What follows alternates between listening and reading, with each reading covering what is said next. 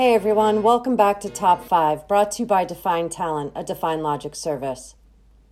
Define Talent is an impactful, results-driven service working with clients to connect them with quality talent, as well as making our biggest impact that we possibly can within the recruiting industry. We're here to talk straight about today's professional world with real-world professionals, experts in recruitment, job seekers, and business owners alike. Have any questions for us, ideas, or topics you'd like us to deep dive into? Send it in and you might spur our next conversation. I'm Tara Thurber, Director of Talent Innovation, and joining me to discuss how to show up as your best self for a virtual interview through 5 best practices is Victoria Wright, Recruiter and Business Development Partner at Define Talent. Hey, Victoria, how are you today? Hey, Tara, I'm doing well. How are you? I'm doing well, thank you. Thank you for joining us. Absolutely. I'm excited to be here. Thank you for having me.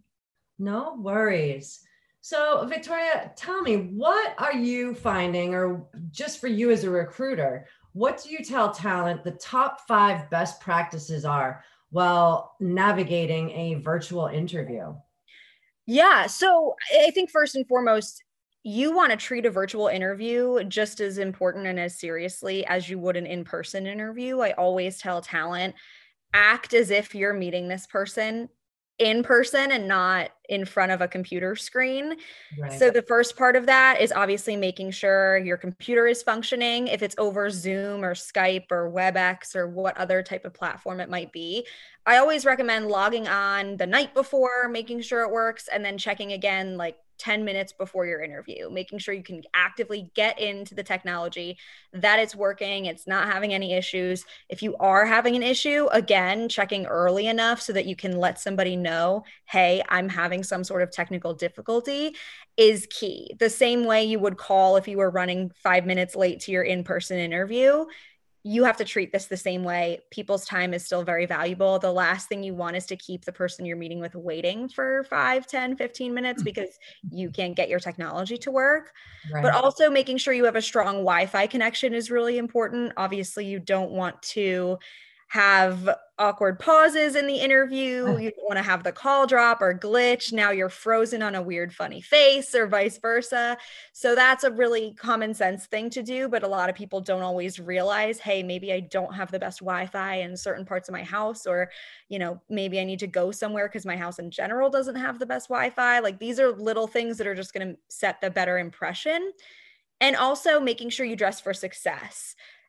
Same way you would for an in-person interview. You want to wear a nice suit, blazer. If you're a guy, a nice button down with a tie. If you're a woman, a nice blouse or a sweater, something that's just going to really set the stage, make sure they know, hey, I'm taking this job seriously. I don't care what job you're interviewing for, if it's an entry-level role or an executive level role, you always want to dress the part. And sometimes you almost want to dress more than the part to really just show them how excited you are and how serious you are about setting a good impression. And going off of that's just body language in general. I think it's important to make sure you're making eye contact in a video interview. I think some people get distracted by the room around them. If they have pets walking around or children walking around, you'll notice that their eyes are not on the interviewer. And again, you can't be there in person to give them that actual handshake. You have to do that with your eyes. You have to make sure you're focused on them. Looking up to think or take notes every now and then is totally fine, but you still want to have that good eye contact the same way you would in person. Because again, this person is relying on this as your first impression, especially in a situation today where because of COVID-19, you're not getting that chance to do it in person and make up for that video conversation. So you almost want to do a little bit more than you probably think you should, just so that they really can understand, hey, they were focused. They're not distracted by what else is going around. They're in the moment with me and they're taking it seriously. So all of that, I think, is probably the first bucket, which is just making sure technology wise and presentation wise, like you're ready to go. My number 2 thing would be just being prepared about the position, the company, the job description, everything in that sense. You want to make sure you fully understand what the responsibilities are so you can speak about when you've done them before, why you're a good fit. You also want to be able to speak on the company itself and why the company excites you, why that's a good fit. Any key facts about the company. Hey, I noticed last year you had X amount of revenue, or you hired 10 different people across 5 departments, whatever those facts might be, is just going to show them you really did your homework. And that's what they want to hear. Every hiring manager wants to know that you came to the interview ready to talk about the company, but also that you genuinely want the job. People who don't come to the table with those things look disinterested and don't look like they're taking it very seriously. You want to use that moment to really like butter them up in that sense. And I think from there, it's just about making sure you're prepared to answer questions. A lot of the common interview questions that we see as recruiters getting asked by our clients are some of the general, just, hey, what do you actually know about this company and about the job? And why do you want a role like this? Some of the biggest weaknesses that you have, and going off of that, some of the biggest strengths that you might have. And tell me about a time that you had a really momentous achievement, something that was really a proud accomplishment for you or a challenge for you, how you turned it around. And then just what are you looking for in a new position? Tell me about your job history. Why are you leaving your current role? Things like that are some of the biggest questions that we're seeing. Okay. One other one too, Victoria, that I've heard is a big one. Why do you want this job? Mm-hmm. Yeah, I think that's a really great one as well. And we can probably have a sole podcast just dedicated to that question and how to answer it. These are the types of questions that are going to come up a lot and often will lead into more conversational questions and more situation type questions. But I always like to prep my talent by having them think about not only kind of what personally gets them excited about the job, but their skills that they've brought to the table, why they personally think they're a good fit, but also just looking at the job description. And I encourage a lot of my talent to do the highlighter test, where you physically take a highlighter and write off all the skills that you've done. And, that's how you incorporate it into answering the question strongly. I know that you're looking for X, Y, and Z. Here's when I've done it. Yeah, I like that idea a lot, because then they can have the job description and their resume hand in hand. And it's almost like a little cheat sheet for them. Exactly. And it makes it a little bit easier for the person that's interviewing them to make those correlations, because obviously your resume is not going to read like the job description. It's not going to have the same wording or even just the same bullets. And sometimes what you think is important to put on your resume is still valid, but it might not look exactly the same as the job description. So in order to connect the dots, being able to do that for yourself can be really beneficial. And when it comes down to answering questions like, your biggest professional achievement or the biggest challenge that you've overcome, I like to recommend using the STAR method, which is basically an abbreviation of situation, task, action, result. So anytime you get faced with a situational question, that's always the little kind of method I use to think about the best way to answer it. You want to restate it by saying, hey, the situation I was dealt with was X. The task at hand I had to take was the next part. What action did I actually do? And what was the result of that action? And when you think about answering a question like that, almost as if you're writing an essay in kind of a paragraph form, you're going to set yourself up for success to have a really good, solid answer of your experience and how that's contributing to why you're a great fit and the success that you're having there. So I think it's all about posing yourself the right way, preparing your thoughts in a nice way, and just making sure you have everything in your toolbox to speak on all of your strengths. You don't necessarily want to talk about negative experiences unless you can really turn it into a learning lesson or a positive. You don't want to badmouth any, potential past bosses or coworkers. Yeah. You just want to talk about those conflicts or challenges on, hey, maybe I had a negative situation with somebody, but it taught me how to handle conflict in the workplace better. Or I realized maybe I needed to communicate differently. So it's just making sure you're prepared for what questions might come at you and just the best way to answer those. Awesome. I love it so much. I really love the STAR method too.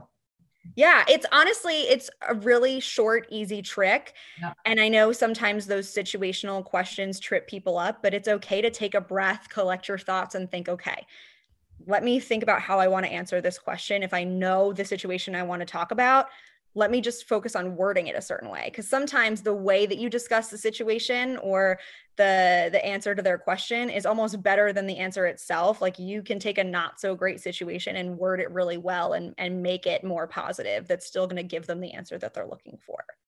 Absolutely. And I think too, while doing a virtual interview, it's, where being curious too, right? Coming to the table prepared, but then there's always, well, do you have any questions for us?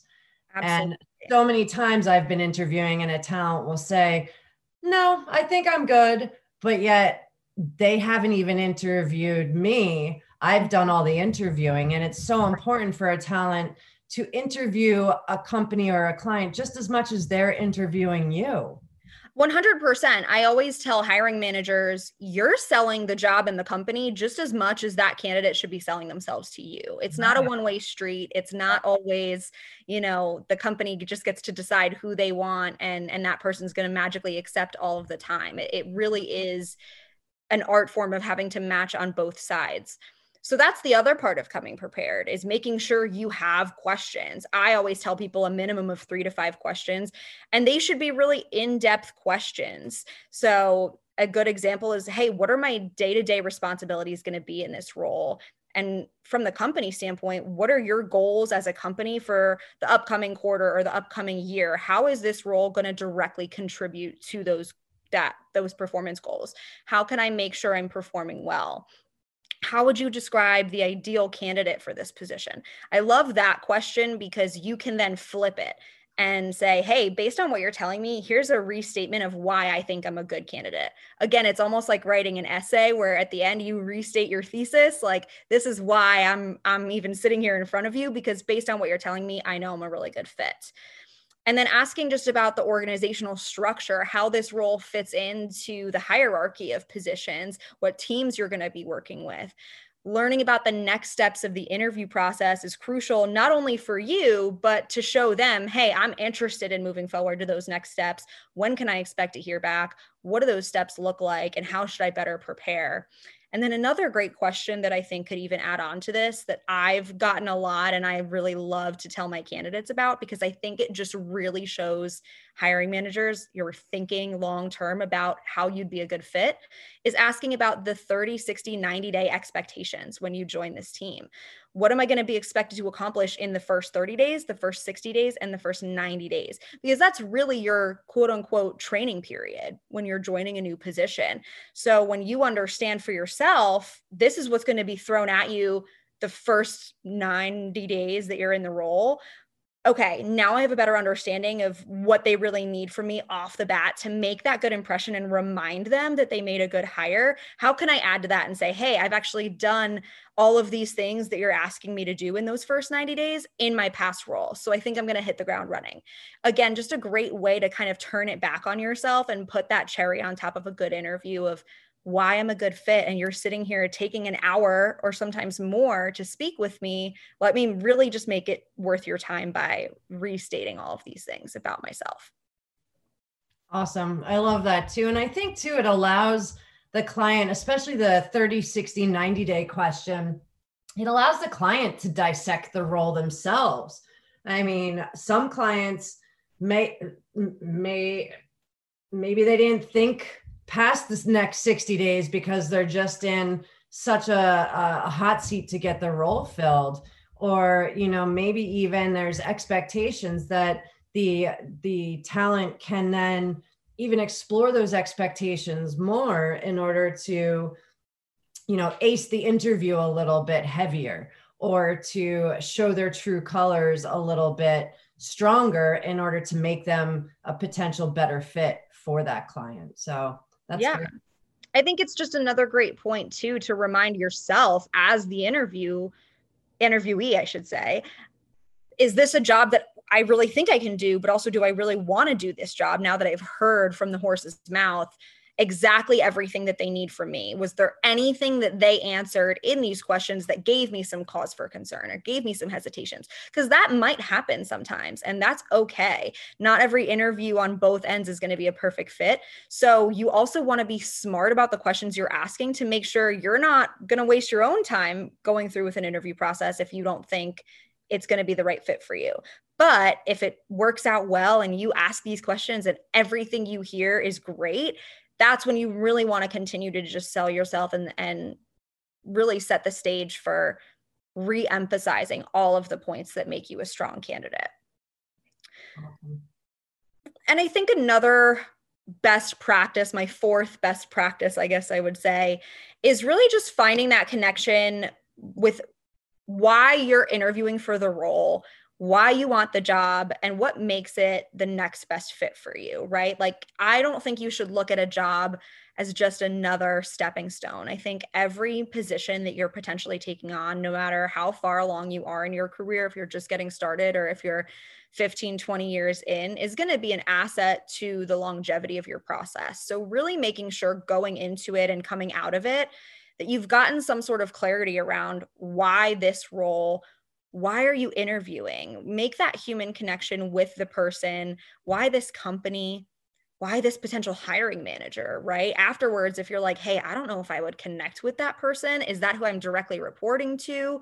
Or is that person just somebody in HR or, just somebody up in the company that I have to kind of jump through a hoop to speak with? These are the things you want to really make sure, again, are a good fit for you, but that you can also be a good fit for them from a cultural standpoint.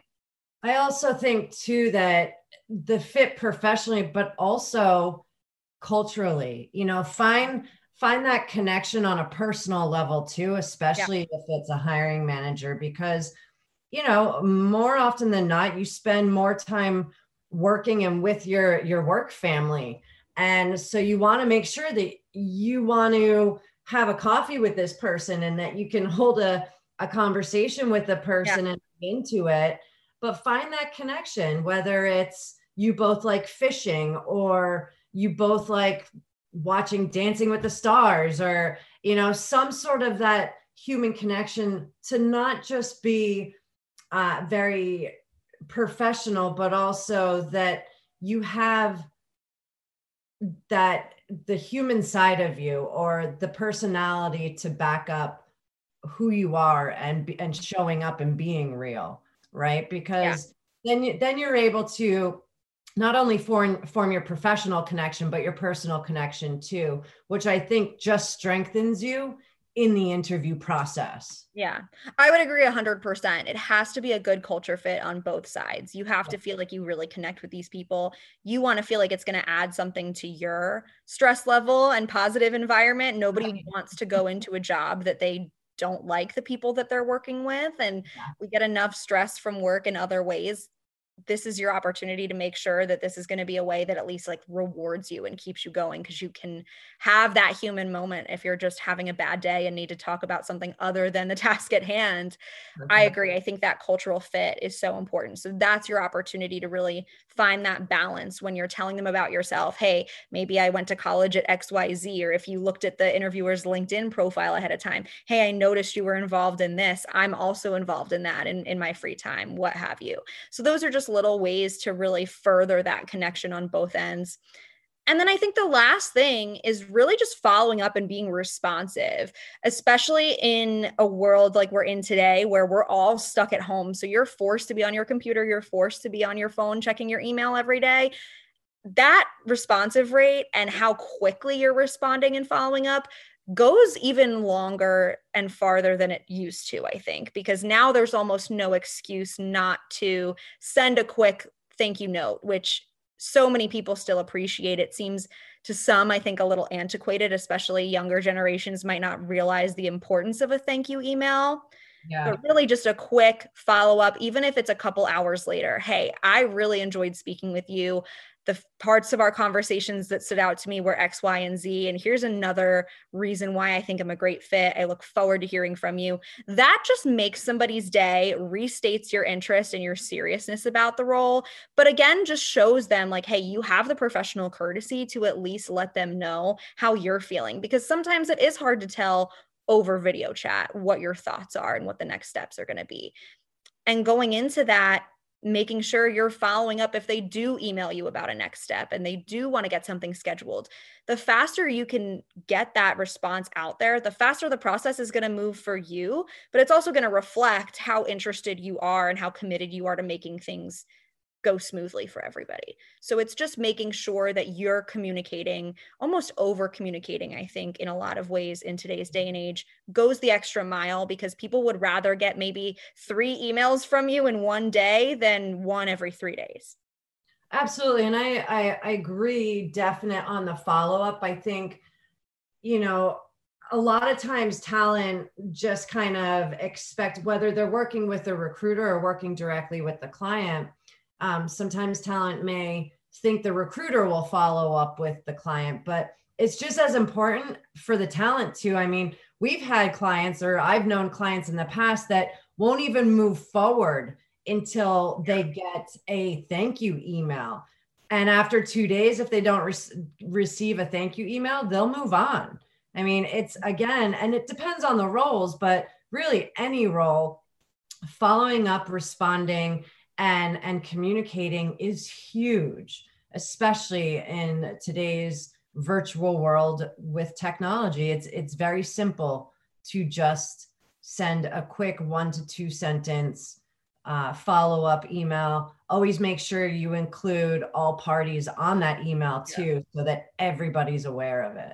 Absolutely. Or just send individual thank you emails to each person you met with. If you really want to individualize and personalize the messages, that just, again, it shows them that you have, I think, first and foremost, just professional courtesy. So even if you are walking away feeling, hey, like, I don't know if I'm the right fit, or I don't know if this is going to be the right fit, I want to see what else comes of the process. Or if you're like, man, this is exactly what I want to be doing, that courtesy, I think, is just really a nice thing to do, but it also just makes you look like a really well-rounded professional. And then again, it's an opportunity for you to just restate yourself. I think that there's no harm in putting it all on the table and expressing why you want this job. Everybody wants to be wanted, and hiring managers are the same way. Like, they get those butterflies from a candidate saying like, hey, I'm really excited about this role and I think I'm a really good fit. It's almost a mirror effect where part of them's like, wow, okay, like, I think I really like you too, especially if your skills do align and your interview went really well, that they're just going to continue to feed off that. So it's just these little tiny touches that realistically, none of this takes a very long time. You do not have to spend 4 or 5 hours preparing for that interview. You do not need to take all of these notes or do all of this extensive research on the company. And it takes you maybe 5 minutes to send some of these emails. Like, none of this takes that long, but it's all about the thought that you put into it that's going to make the difference. Awesome, Victoria. This was great. Just to kind of go over really quickly, top 5 best practices: test your technology, set the scene, dress your part. Second one, be prepared. Third, be curious, be self-prepared. Ask questions, come prepared with answers. Fourth is really finding the connection. And the 5th top best practice is following up. Mm-hmm. Awesome. Victoria, thank you so much for joining us today and being a part of the Define Talent team, as always. Everyone, keep an eye out for our next podcast, where we are going to pull together 5 top ways to answer one of the biggest questions: why do you want this job, during an interview? We are Define Talent, a Define Logic service coming to you at Top 5. Make it a great day.